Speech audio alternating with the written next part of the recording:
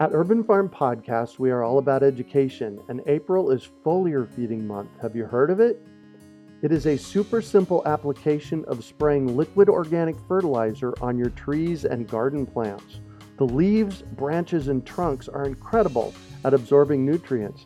And if your soil isn't great or your pH is off, foliar feeding is a quick and long-lasting fix to get your plants the nutrients they need. Want to learn more? Join us for our free online webinar on how to apply this amazing process to your gardens and fruit trees. Visit urbanfarm.org to sign up. That's urbanfarm.org.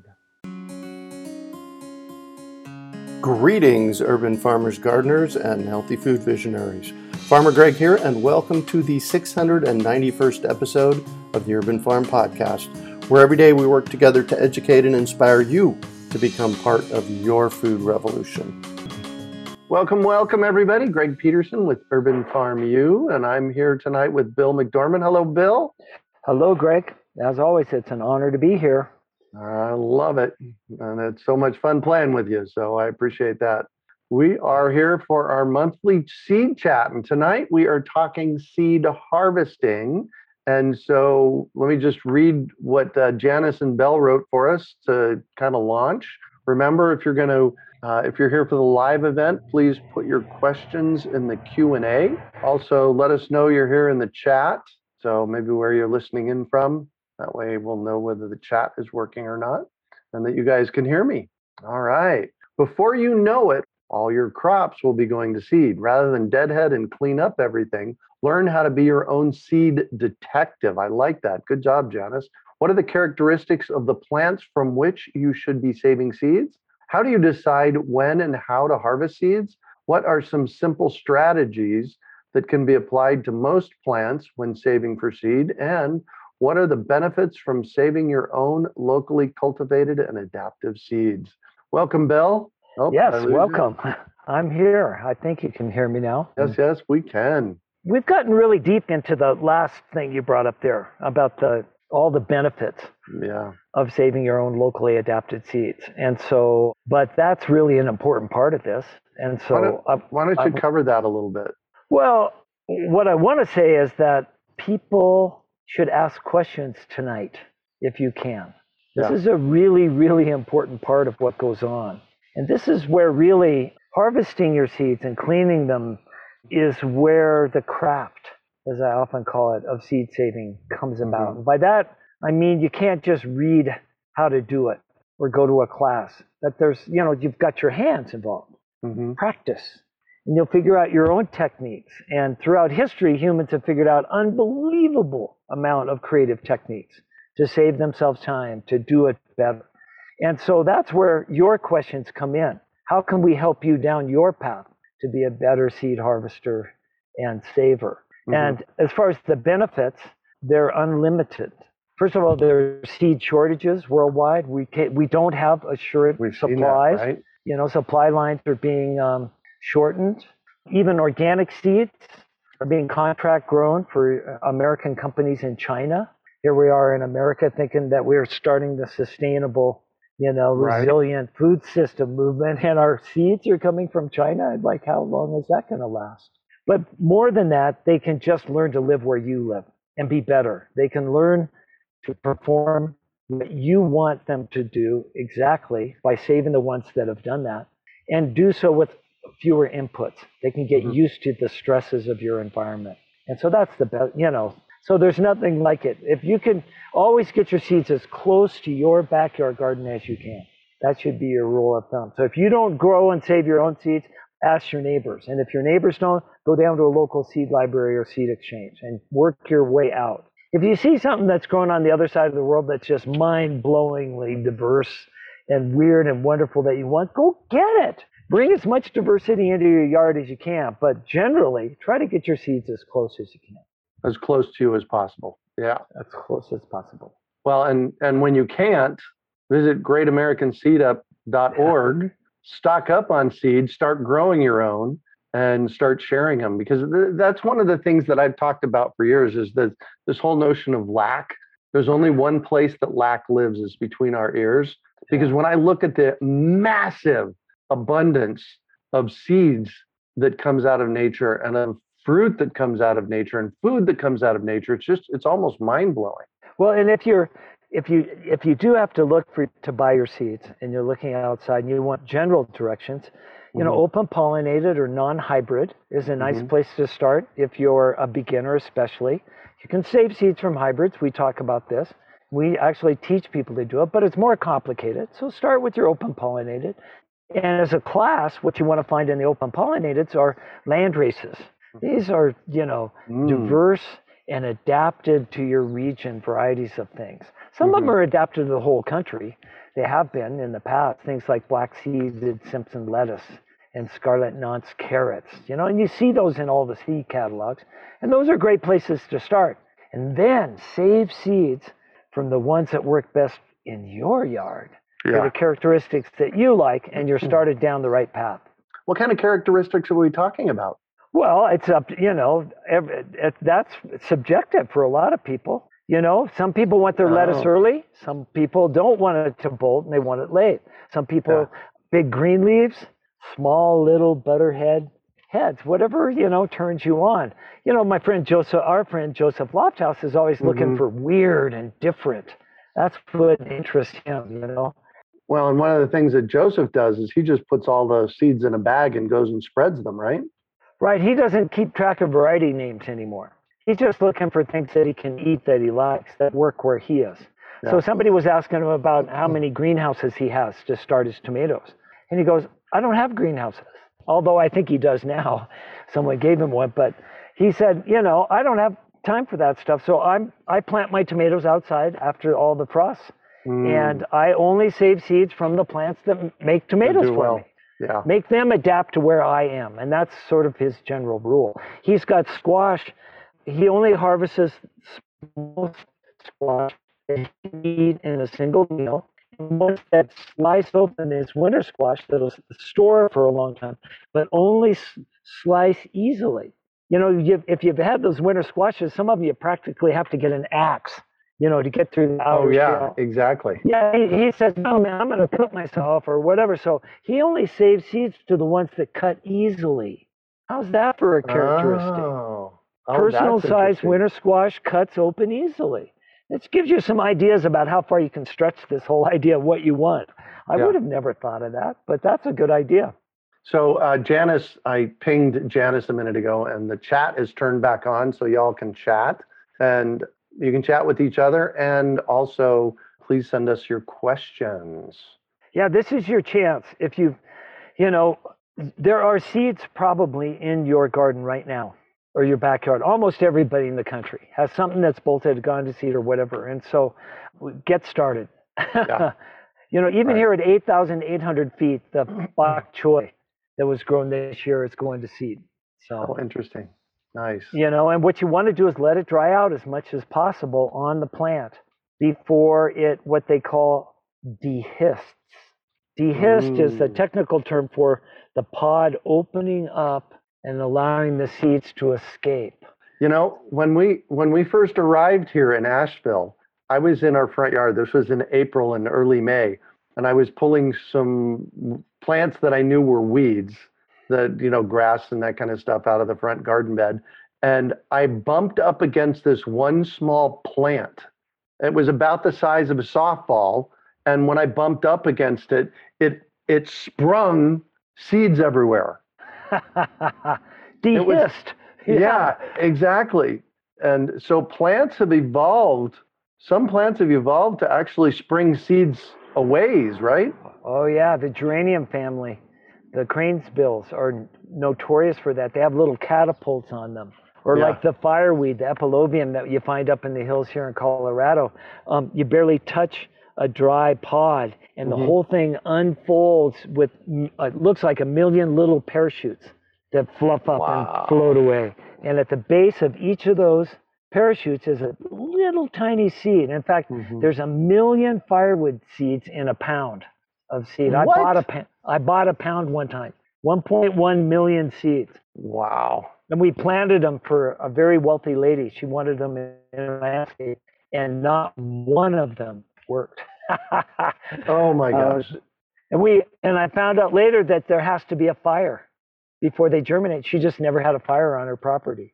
Oh, And so seeds are the wildflower seeds can be crafty that way. And again, this is what we're talking about tonight, craft. You know, Yeah. how do you collect fireweed seeds? A friend of mine got a whole parachute full of those fluff parachutes from fireweed, a whole literally a parachute. Uh-huh. And then when he got done, he had less than a pound of seed. Wow. Ran them through a special machine he built. It's easier to save your own carrot seeds. Right, exactly. Or your own cantaloupe and squash seeds. Jules says, ooh, how do you wash the gunk off of cantaloupe and squash seeds? And Let them dry out. them. Hold on, and dry them without them sticking to the paper towel. Well, paper towels will stick to everything, so maybe that's not a good idea. Piece of cardboard, but let them, rinse them as well as you can. I do in a strainer, but there's always some of the stuff on it. So then just let it dry, and then you can rub that stuff will all flake off after. So it's just a matter of sequence. Could you wet process them? You can, and squash and melon seeds are often done that way, and they're done that way for disease resistance. So what Greg and I are talking about is putting them in water and letting it ferment for 3 or 4 days. And what happens is a yeast, which is actually carried with the seeds, starts to multiply. And that'll eat all that gunk off the seeds. And the good seeds will settle to the bottom, and all the fluff and the gooey stuff will float to the top. Mm-hmm. And so, for small scale, it just doesn't seem to be worth that for me anymore. I just dry them. I just spread them out. And I do them. Now you can buy germination paper, which is paper towels that have been designed so the seeds won't stick to them. Paper towels really aren't, they're rough. And so there's fibers, I guess, that get in there and stick. So that's kind of hard. So a piece of cardboard box, little one, something like that might be a better place. Again, this is the craft. Maybe somebody has a better way and they can write it in for us. Right. So Terry says, I use coffee filters to dry squash and melon on. Bing, bing, bing, bing, bing. Yeah, that's a good idea. Penn Parmenter up at Miss Penn's Seeds up in the high country of Colorado does the same thing. Yeah. Well, and if you buy germination paper, and I used to buy big boxes of it, it looks like coffee filter paper. It probably is. All right. Bonnie says, I've noticed chicory blooming nearby. Do you know how long the flower blooming to harvestable seeds is? Guess 2 weeks. So it's in the sunflower family. Oh, interesting. All and right. So it's a composite. And by that, there's a disc, and on the disc will be lots of little seeds. And then the flowers come out of that disc. And there's 2 kinds of flowers. There's disc flowers and ray flowers. And so you just have to wait until all the blossoms are gone and it starts to dry out. If you can, if you're really worried about it, once all the blossoms are gone, you could actually pull the whole plant probably and put it in a safe place and let it finish drying. They're not real, what I would call fragile. In other words, once they start to dry, even if some of the seeds start falling off because of weather, somebody bumps them or an insect gets in there, you'll still have some of them there. And so, you probably have 2 weeks until they start to be ready for seed, and then 2 more you could actually go out and get the seeds. Terry wants to know, my parsley wintered over without protection in zone 5. So I was going to save seeds from it. Any tips? First of all, that's awesome. You're the parsley. You've had parsley in your yard, haven't you, Greg? Oh, yeah. Parsley, well, my yard in Phoenix, parsley grows wild in my yard in Phoenix. Basically, what I did with it is I just let it go to seed, all the way to seed. And then I grabbed the seed heads when they were dry and harvested them that way. It's like super simple. And again, it's not that fragile. Right. You'll lose some, but you don't really lose them, do you? Because those are the ones that keep coming back every year in your garden. And so, the easiest way to save seeds to these things, if you live in somewhat of a milder climate, is just to let them go to seed and reseed themselves. Right. And then as you can, without stressing about it, during that period when you see some of the dried seeds on there, go out and get some. I mean, how many do you need? One parsley plant would have enough parsley seeds for the rest of your life. Right. Right? Yeah. So maybe you're doing it for your friends in your seed exchange or library, whatever you're doing. So. Yeah, exactly. Number one advice, don't worry about it. We've been working together now for over a decade, and that's one of the big things that I've taken away from all of our conversations is there's nothing to worry about. There's no way to do it wrong, really. I mean, if you cook your seeds, that's one thing. But other than that, play. Well, I think one of the things we've forgotten is that we're human beings, and we're actually pretty smart. And if we make mistakes, we learn from them. The most important thing is to go out and get started doing it. Realize that there's flowers, and every flower produces seeds.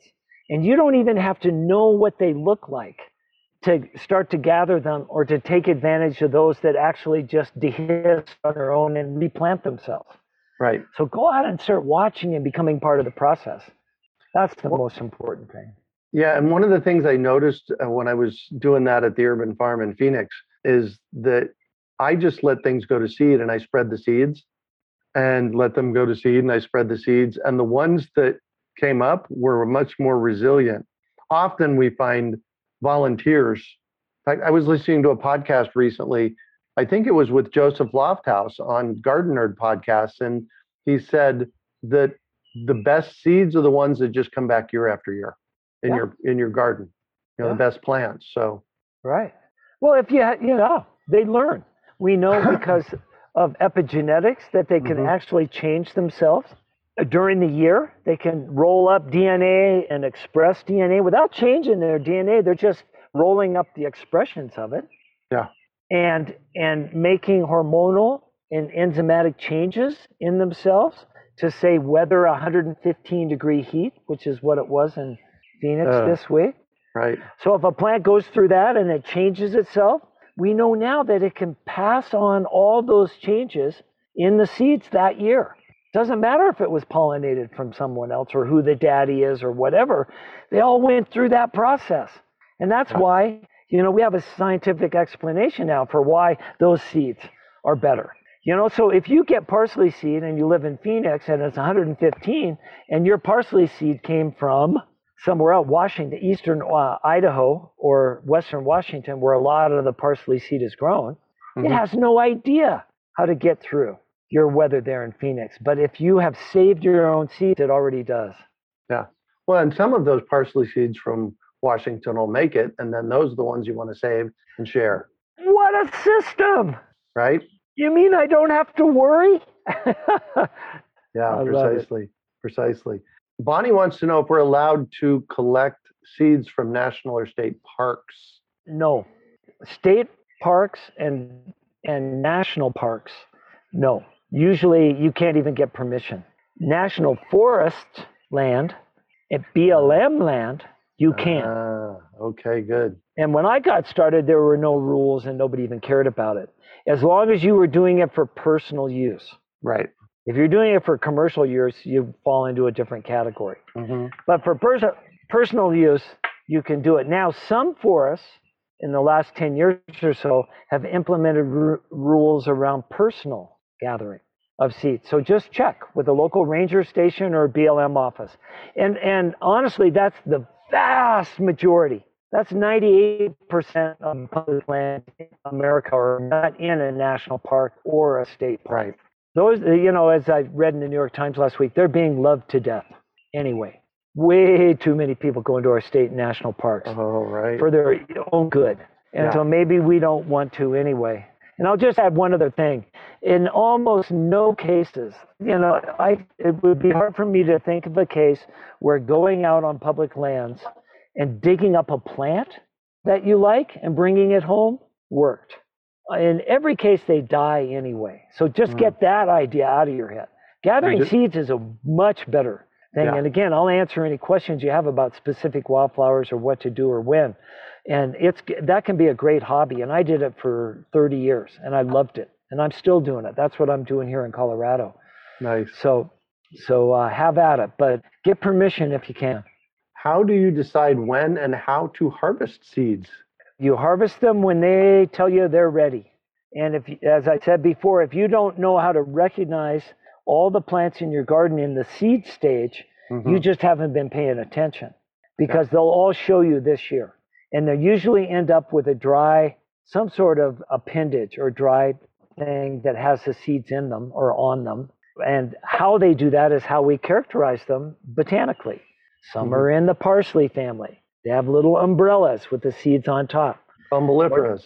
Or the brassica family, which have little what they call silicles and siliques, which are either long little pods or round ones that are filled full of little round brown seeds. Or they're in the chard or beet family, which have these long spindly things that grow up out of the top that have little, what do they look like, stickers almost on the ends. And those are each little 5 packs of seeds. So, and then the rest of them, peas and beans, the seeds are the peas and beans. We know what the seeds look like in tomatoes and peppers. You can see them, right? And same with squash and melon. So, it's just start looking around a little bit. And you want, if you've got a fruit like a tomato or pepper, let them ripen as long as they can before you start to collect your seeds. They'll work sometimes, even when they're green. So you can make mistakes like that, but if you can let them mature, you'll get more good seed out of them. Those are just general rules to answer your question. You didn't mention lettuce and how lettuce goes to seed. We actually collected a fair amount of lettuce seed from the urban farm before we headed out. I am so excited about lettuce seed now. I'm trying to find lettuce that grows in my garden in Arizona. And so this year I spent over $200 buying seed. And I'm the guy that tells people never buy seed. And it's the only time I've purchased seed probably since I own my seed company, for myself. And I did it because and I mixed them all together as soon as I got them. I mixed all the seeds together like Joseph Lofthouse says to do. So I didn't have to worry about it. I got like 30 varieties. And then I just planted them out and let them come up. And so I've got all sorts of different sizes, shapes, and colors of lettuce. And so I've been picking leaves off the outside and eating lettuce now for about 3 weeks in my garden. Thank you. And now it's starting to grow tall. Yeah. And the leaves start to get bitter. And a little bit of bitter is okay, so I'm still eating them. But then they'll throw up a seed stalk. And they're also in the sunflower family, actually. And they'll throw up a big tall stalk. It'll have yellow flowers. And those will turn into little yellow little parachutes. And those are the seeds. And so you never see too many of the flowers on a stalk at one time that are actually parachutes ready to collect. So what I do is I've got a bag. I call it Lettuce Grex 2022. And every day I go out to my garden now, Greg, I take my paper bag and I open it up and I bend over the flowering lettuce stalk into my bag and shake it a little. And all the seeds that are ready fall off into the bag. And I go down the row and I get all the ones. And then I do that the next day and the next day and the next day. And I'll be doing that for 3 or 4 weeks. And that way I get the seeds as they come. I'm doing that the first year. I'm getting them all. I'm not selecting which ones I want. I want to see what just survives in my backyard. And then next year I'll pay closer attention to the kinds I'm saving. So Deb has a great question. Thanks for this, Deb. Any tips for identifying different varieties when you mix them all together? You mean identifying them afterwards? Yeah. Well, I think, depending, you could always try to deconstruct it if you want to. But that's not the point. Yeah, as Joseph would say, why? What you're looking for is the best lettuce for your garden, for what you want. So I'm going to have Bill's Lettuce Grex mix. And it'll always be a mix. I don't care to get down to varieties anymore. And if I share them, I'm not involved in commercial. I don't care about it commercially. I'm beyond that in my life now. So, but sharing at my local seed library, that's, little packets of Bill's Cornville Lettuce Grex, and you live in Cornville, and he's been saving it now for years. I mean, there's nothing better. Then they can maybe try to figure out what the varieties are. If somebody else wants to do that, or as Joseph, I think, said to me one time, with almost a smirk, he said, Bill, that's what universities are for. Nice. Well, and the whole point is to get, in your case, the 30 varieties of lettuce cross-pollinating and making something different, right? Right. Let them go. Lettuce is largely self-pollinating. But yeah, I'm hoping what I want is lettuce that works for me. That's all. Yeah. 10,000 year journey. We know 4,000 years ago, the Egyptians are the ones that really saved lettuce from a bitter alley weed into something they could eat. There's carvings of romaine on the pyramids, and they did that. Why? Not to come up with variety names or to be able to patent them. They did it because they liked it. And Yeah. so I'm just continuing their tradition on. If Nice. somebody else wants to, industrialize it and figure out what names are and keep track of that stuff, they can do that. But I don't have The patience to do it anymore? I have lots of patience and lots of energy to do it. But instead of trying to winnow down the different lettuce varieties and put them in categories and names and varieties and keep everything straight so that it breeds true, I've got to go do my beans. I still have to do summer squash. Yeah. I've got all these Grex adventures to go on. In my career, I've got hundreds of varieties of things in boxes, and now I'm mixing them all together so I can see what works for me right now. You keep using the word Grex. What does that mean? It's a word that I started using after I saw a little video with Alan Capular, who's one of the famous movers and shakers in the heirloom seed movement, starting in the late 60s, early 70s. And he was a rocket scientist, literally, nuclear scientist. And he moved home to Eugene, Oregon in the 70s and started a seed company called Peace Seeds. And now his daughter runs Peace Seedlings. So if you want access to his genetic material, and he was a real pioneer in this, throw out the categories that aren't working for you and just believe in your own self and your own seed saving. So what he learned to do was he started experimenting with mixing 3 different varieties together. And he started with one of his great successes were beets. I think he started with onions. And so he had an old heirloom landrace onion that was just incredible. And he had a new hybrid onion that somebody was claiming had all this disease resistance. And then he had a favorite that had been working in his garden for a long time. It had that adaptability. So he said, let's see what happens if we mix them all together. And he called that a Grex, a mix of 3 things or more together. And, Nice. And I saw pictures of what came out of that Grex. They all cross-pollinated.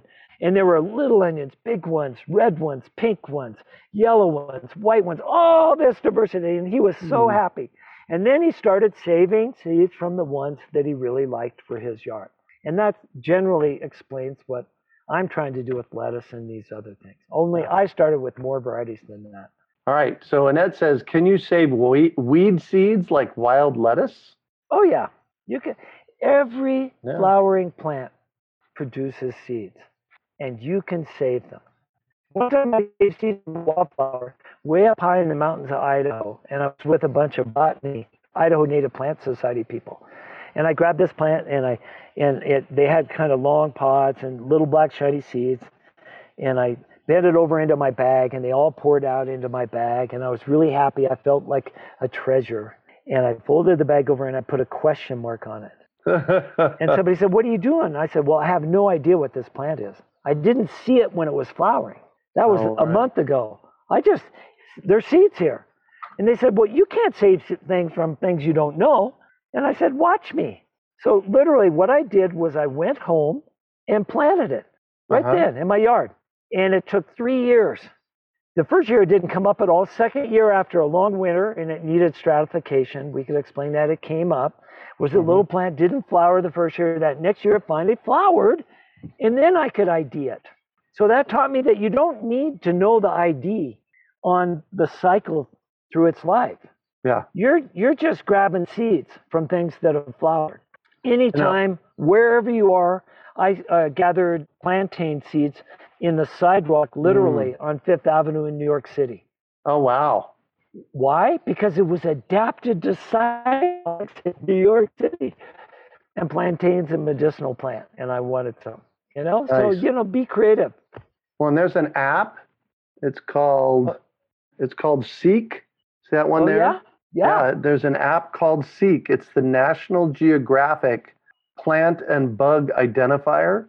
And Heidi and I went on a walk yesterday at the Asheville Botanical Garden. And I just pulled it out and I started identifying things. And it actually was better than I thought it would be. Right. Well, those things are like artificial intelligence. The more people use them, the more intelligent they get. They're more refined. I use INAT, It's called INAT, Uh-huh. iNaturalist. A lot of people use that, and they use it for small animals and birds also. Bonnie wants to know if there's a good book or other resource that covers the history of seed saving, like the story of the Egyptians that you mentioned.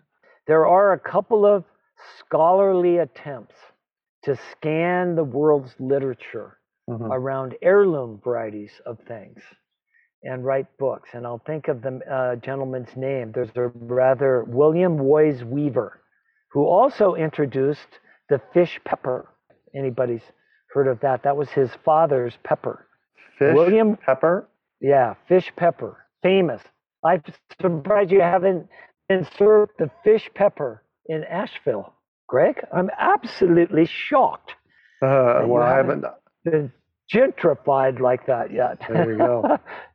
Maybe somebody can pull up the name. William Woys Weaver wrote a really great book about the stories of some of the seeds.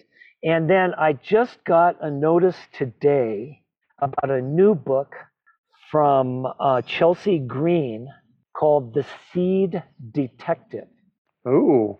Which portends to do what you just asked. Find the stories behind a lot of the things, the vegetables we eat and the varieties that are famous. I have not read it, but I just remember reading about that today. So great. I just put the William Woys Weaver link from his website on the chat. Ooh, there it is. There it is. Let's see here. Kay Butler says, I am just starting my seed saving journey. Congratulations. You are in for fun. What is the best variety or family of plants to start learning with? Your favorite vegetable. Whatever you love is the best place to start. For 85% of the gardeners in the country, that's tomatoes. Yep. And tomatoes are largely self-pollinating, so you can just save seeds from whatever tomato. It doesn't matter if you're growing other tomatoes or your neighbors are growing tomatoes. Generally, they won't cross-pollinate, so you can kind of keep things straight in your mind and get what you planted. So, yeah, tomatoes are easy. When you pick a ripe tomato, cut it at the equator, squish the jelly out with the seeds into a jar. Do several if you can. Let it sit for a few days till the good seeds settle to the bottom and the goopy stuff flies to the top, usually accompanied by bread mold that'll form on the top. That's when you know you're ready.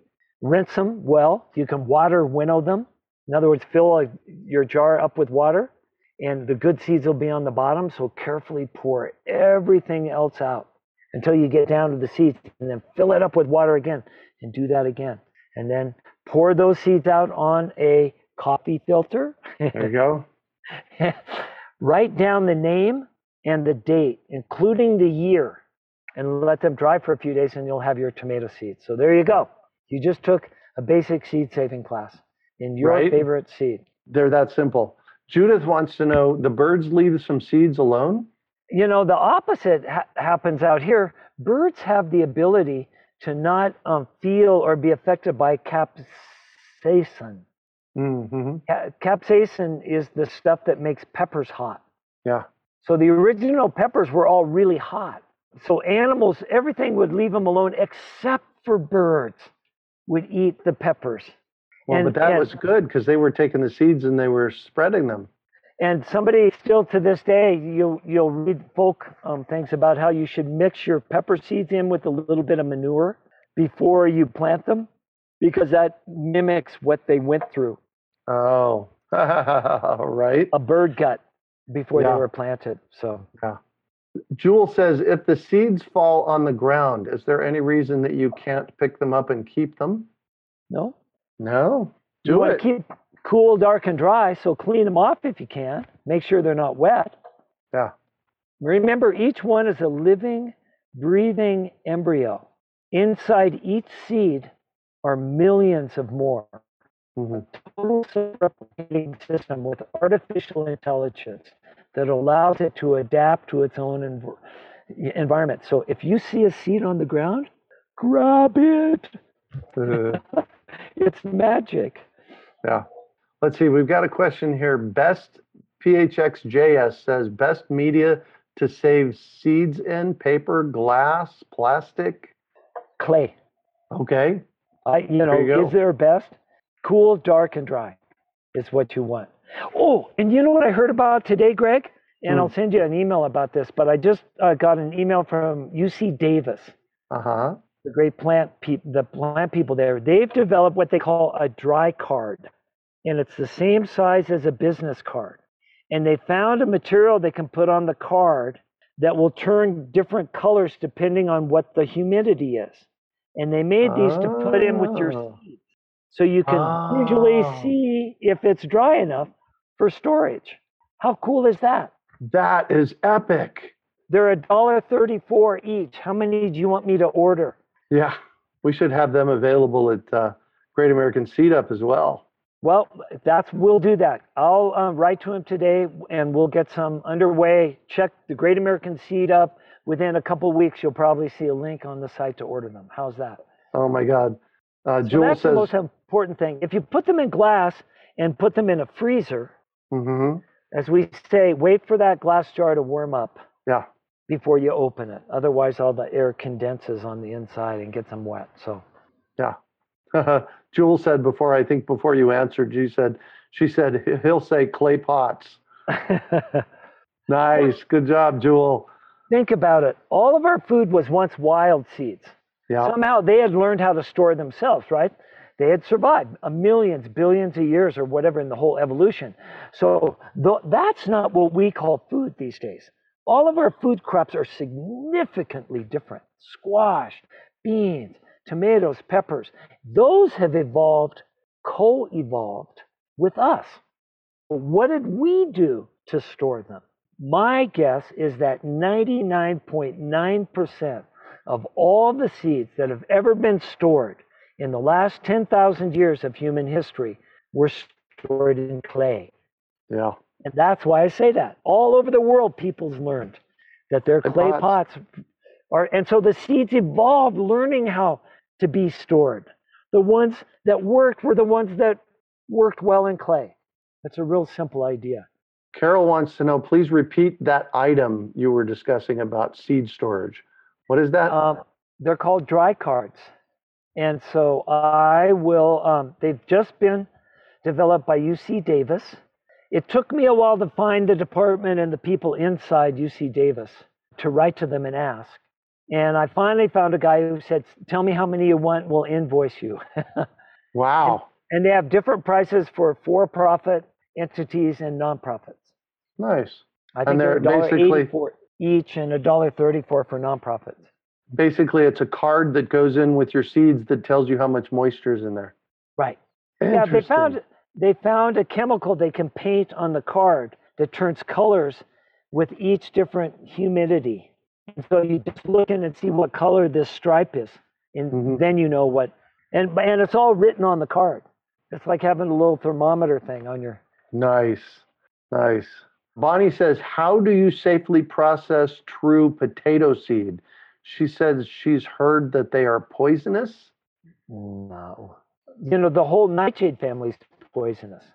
And potatoes are in the nightshade family. Yeah. They actually have something in them called lectins. Right. And Dan, one of my permaculture teachers, says lectins are anti-nutrients. So they're, yeah.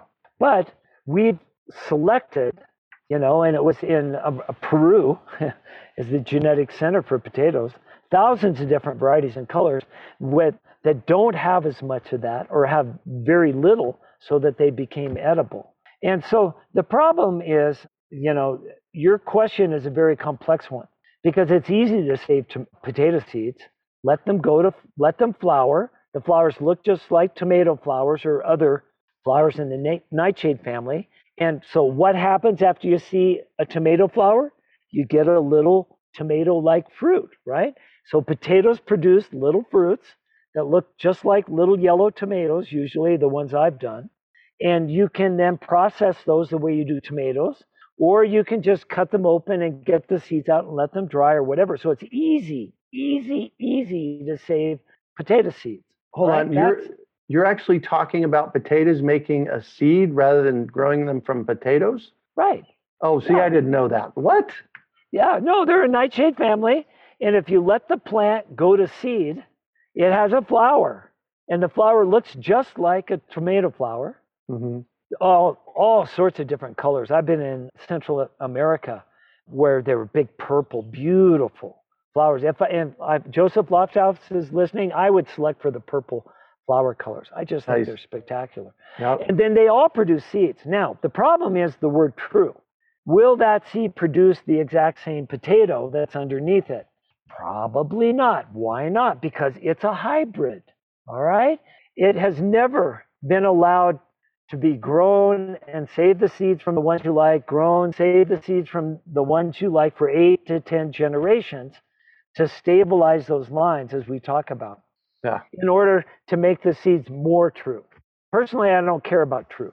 So that might be a fun adventure. The reason why people get potatoes from little potatoes is that they know they're going to get the same thing. Right. Exactly. That's the only reason. We do that with a number of different plants. Yeah. Amen to that. So, Deb, potatoes and tomatoes are both in the same family. Right. And what Bill was saying was that they flower the same way, and potatoes make small little round thing that looks like a tomato. That's where the seeds come from. All right, there we go. Lisa wants to know, would a potato seed produce in the same year it is planted? Oh, that's a really good question. Some do, some don't. Yeah. Some don't produce really good roots to eat. I mean, you get all sorts of diversity. It starts to come back out again. Yeah. All right, now, we got two more. Johnny's Selected Seeds a number of years ago, 20 years ago, embarked on a big project to sell true potato seeds. And if you go on the internet and look, there are people that claim that they're selling them. So, you can buy seeds. And maybe they've done a lot of the work. I don't know. I haven't checked lately. Yeah. All right, I got two questions here, and then we're going to sign off because we've been going almost an hour. Felicity says, I am growing my grandmother's Egyptian walking onions.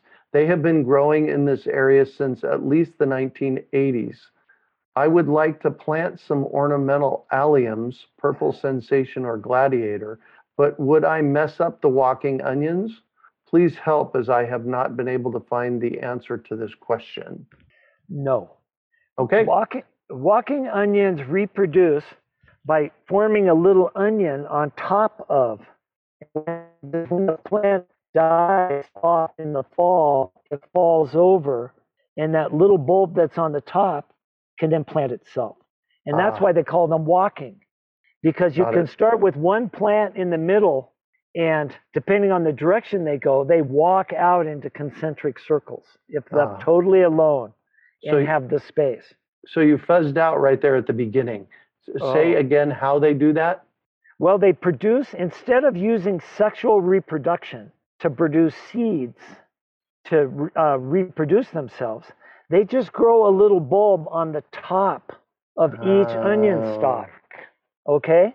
And that's a perfect clone of the onion that's below it. Mm-hmm. And in the fall, that will fall over and plant the little bulb if you do nothing. Or you can clip them all off and give them to your friends and plant them if you need to. So I'd like some of those to try and plant them here. Well, guess what? I think North and South Carolina are the center of the world for genetic diversity in walking onions. There are more of them within 100 miles of where you are probably than any other place in the world. And if you go to Southern Exposure Seed Company, you can see the different categories, because they call some potato onions Egyptian walking. There's all sorts of different variations of this. So, short answer, no. Your ornamental alliums are not going to mess them up because you're not using seeds anyway. Perfect. There you go. Felicity said, very helpful. Thank you very much. I knew Bill would know the answer to that when I saw it. So Jerry says, my dad has a place in Wilhoit, Arizona, north of Yarnell, south of Prescott. He's interested in spiderwort, prickly poppy, and Thompson thistle. Do you know a good area to go where it's legal and easy to find these seeds?